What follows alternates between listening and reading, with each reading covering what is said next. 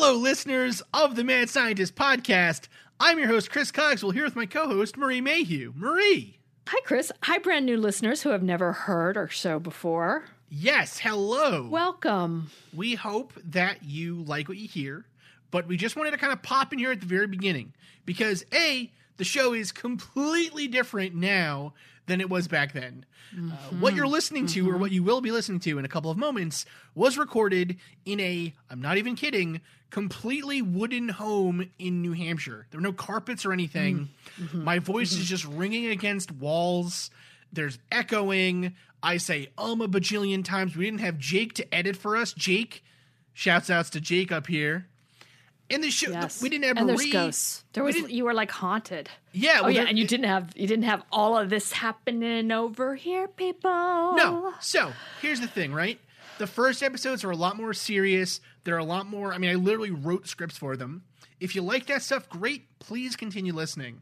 However, if you want to get a sense of what the show is like now, I suggest you jump up to last season. So that's season 3, which kind of starts with the season opener with the Dirty Bits podcast.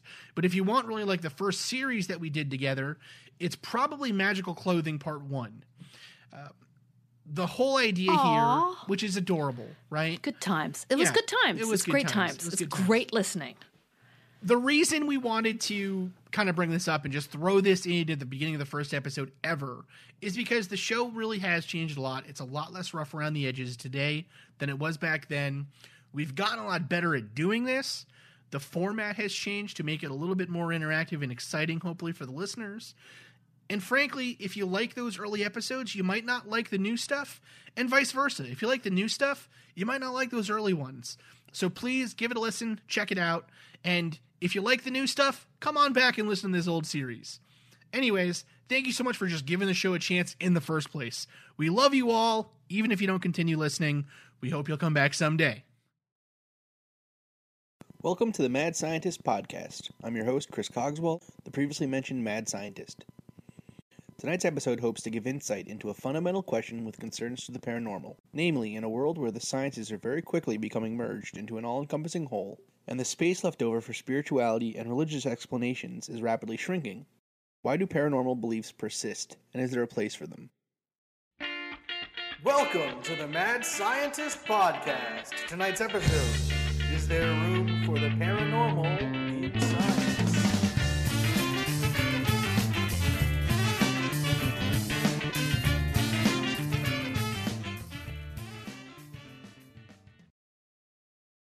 Does the paranormal have a place in the modern world?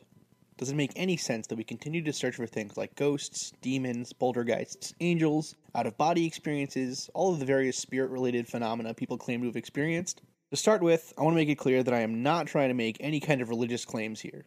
I think it will be obvious by the end of this episode that despite my own skeptical beliefs, I don't think we can out of hand deny that things like the soul or heaven or hell can exist, for the philosophical reasons that will be laid out in a little bit. However, for the purpose of full disclosure, although I was raised Roman Catholic, I don't have any particular faith at this point in my life. But again, can't deny the possibility for the existence of things like ghosts or, whatever. Secondly, I think it's important to state that although this particular episode doesn't deal with things like Bigfoot, which incidentally is one of my favorite parascientific or fringe topics, those things will eventually make it onto the show and onto the docket. I have a huge backlog of topics to go into the history on and the philosophy and science behind, but I think a good start is really the elephant in the room.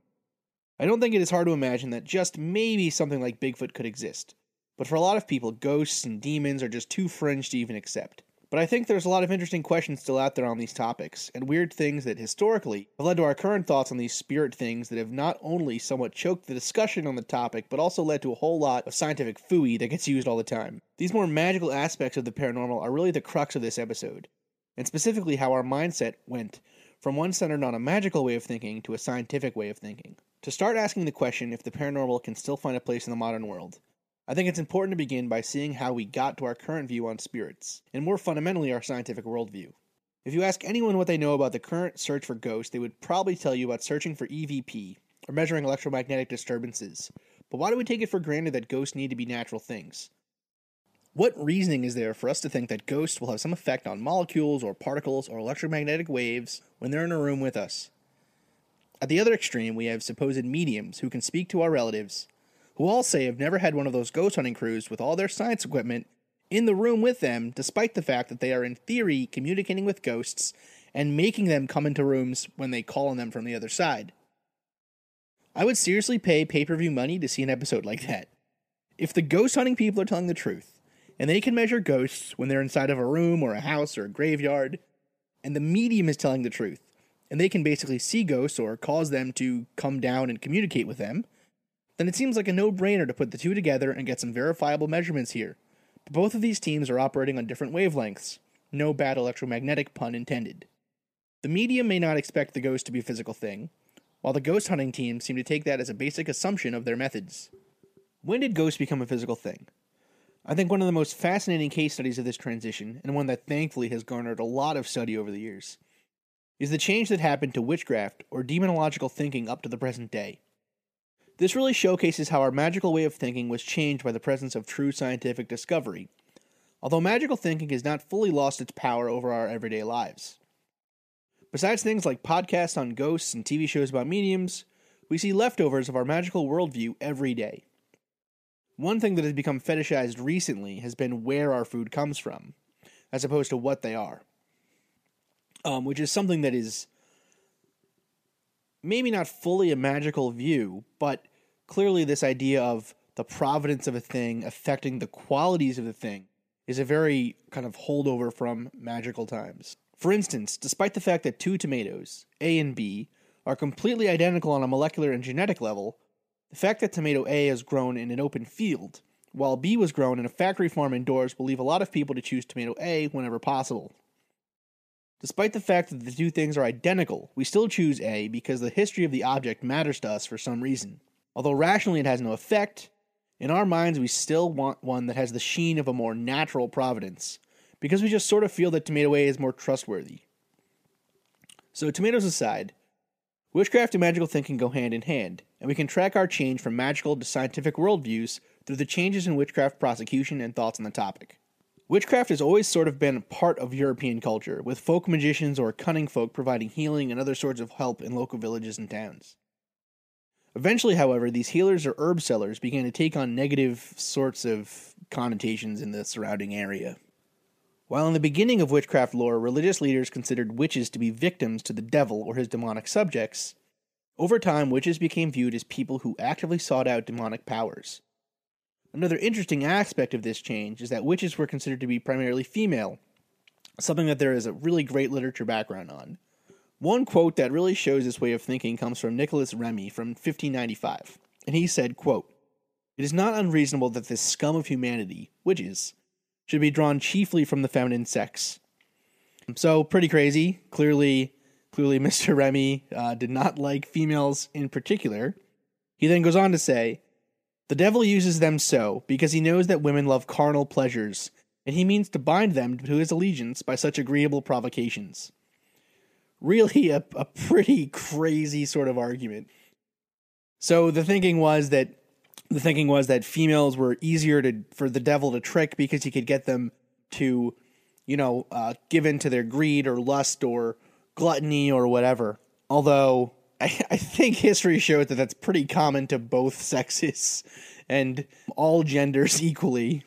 Anyways, so witchcraft persecution really started in earnest in the 15th century, culminating in a number of pretty wide-ranging witch trials and mass killings, a papal bull, a bunch of books, and all kinds of crazy stuff, before finally petering out around 1750. Salem in Massachusetts was one of the last big cases of witch persecution, and is often put as a shocking case specifically because it occurred so late in the mania. This decline in witchcraft persecution came about partially because of changing views on what witches or demons could actually achieve, with skeptical views of witchcraft really starting to take hold as a more scientific worldview came into focus.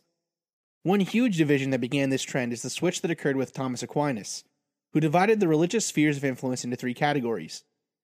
These were the natural, or as he said, natural is what happens always or most of the time; preternatural, which is what happens rarely, but nonetheless by the agency of created beings.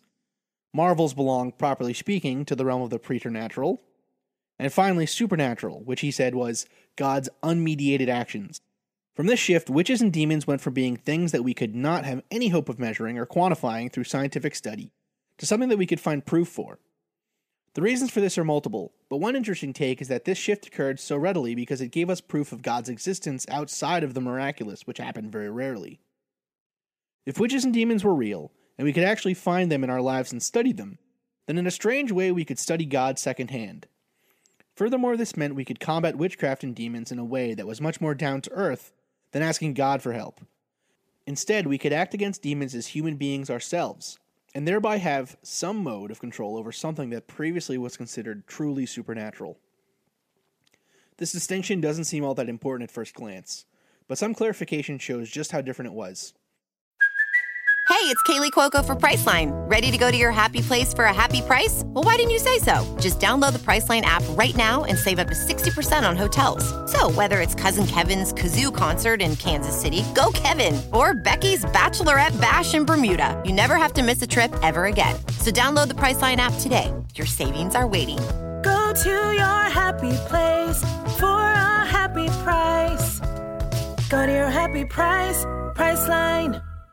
Lorraine Daston has said that, although demons, astral intelligences, and other spirits might manipulate natural causes with superhuman dexterity, and thereby work marvels, as mere creatures they could never transcend from the preternatural to the supernatural, and work genuine miracles. This means that preternatural things are almost trickery, like a fake miracle that we cannot really understand as being different from the work of God at first glance, but after careful study will show itself to be actually caused by natural but uncommon things. So while before witches were thought to actively cause the death of cattle by magically inducing them to die, now witches were taught how to brew potions by their demonic guides that when given to the cows cause them to become sick. Demons went from being something we could not study to something that science could be applied to. And with this new application, demons and ghosts and witches lost some of their credibility as ideas. As Daston says again, to simplify the historical sequence somewhat, first, preternatural phenomena were demonized and thereby incidentally naturalized. Then the demons were deleted, leaving only the natural cases. This slow shift from a purely magical explanation for witchcraft to a preternatural explanation to a fully natural explanation for the observed phenomena attributed to witches and subsequent deletion of witches from the natural world completely is the same sort of path that all magical ways of thinking take before they disappear. As science moves ever forward, the place for magic shrinks until all that is left is the phenomena which magic was initially used to explain, and a shiny new scientific explanation for the same way of thinking. And you can see that even today we are in this same position with things like ghosts. No one seeks for ghosts by invoking magical rituals. Instead, we look for them with EMF detectors and thermal cameras. Ghosts have become a set of observable, quantifiable variables that we can look for, and it isn't hard to see how in a century or so we will look back at our search for ghosts and realize that maybe these things we called ghosts were really just electrical disturbances or infrasound or any other scientifically explainable phenomena. So where does this leave us with the paranormal? Does the search for ghosts have to go the way of the search of witches? I don't think so. And the reasons I hesitate to say that it must be the case that ghosts or spirits or whatever will become fully scientific things is that I don't know if philosophically the world is reducible in that way. Well, so what do I mean by reducible? Reductionism is a philosophical idea whereby more complex systems, in this case scientific systems, can be explained by the properties of the less complex systems that they are made up of. So if everything in the universe is made up of subatomic particles, and we know how subatomic particles behave, the reductionist argument is that we should be able to, with enough computational power and time, describe chemical and biological phenomena by the interaction of these subatomic particles. However, clearly this argument falls short in a number of important ways.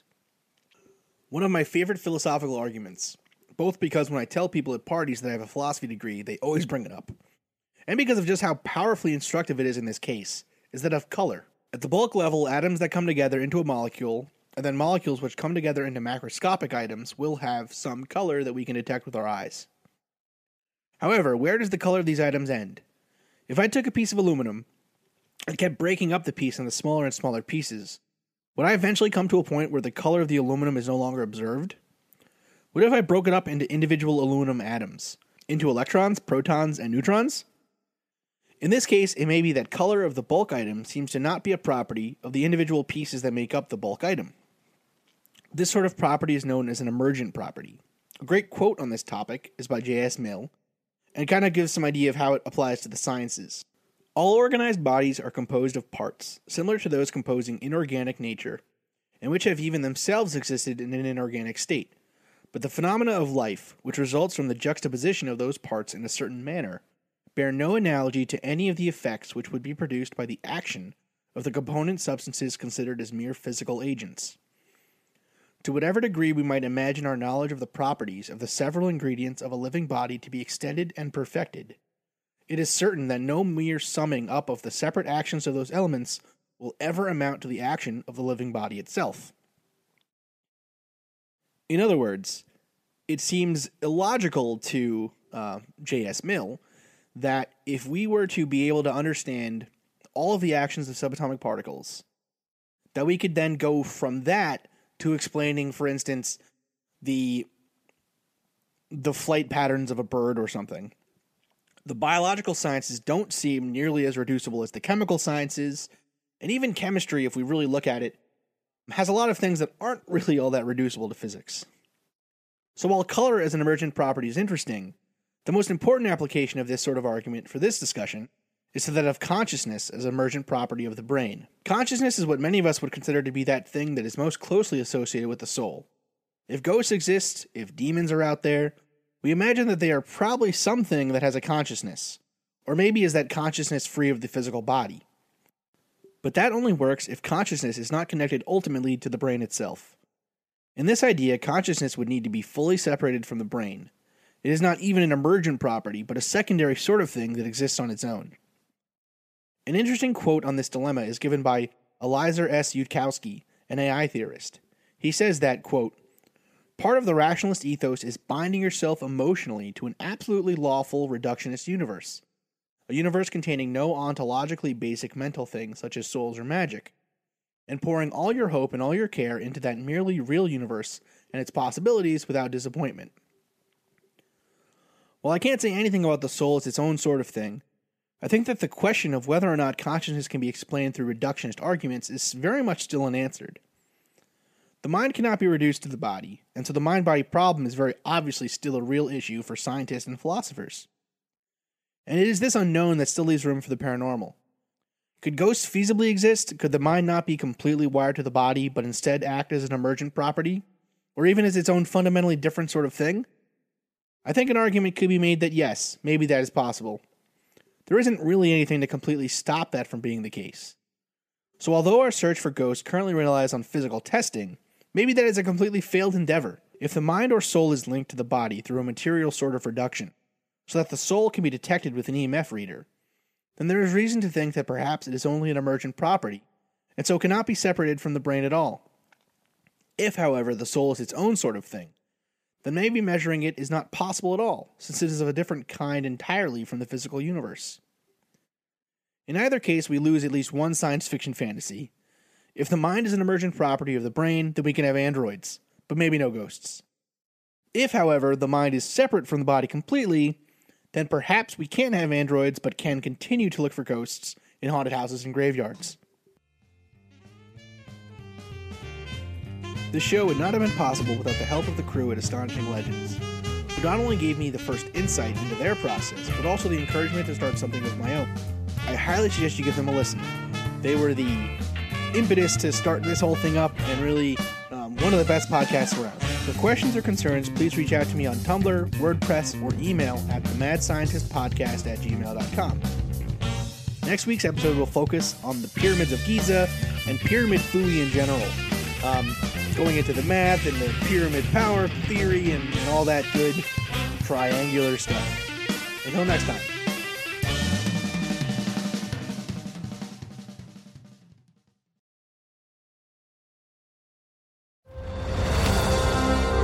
I'm Ken Harbaugh, host of Warriors in Their Own Words, a podcast that presents the unvarnished, unsanitized truth of what we have asked of those who defend this nation.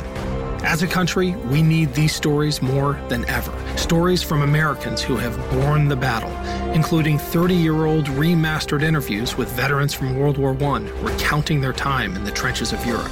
and with veterans from World War II, Korea, Vietnam, and from our most recent conflicts in Iraq, Afghanistan, and other battlefields Americans may never have heard of. Hear their stories by listening to Warriors in Their Own Words wherever you find podcasts.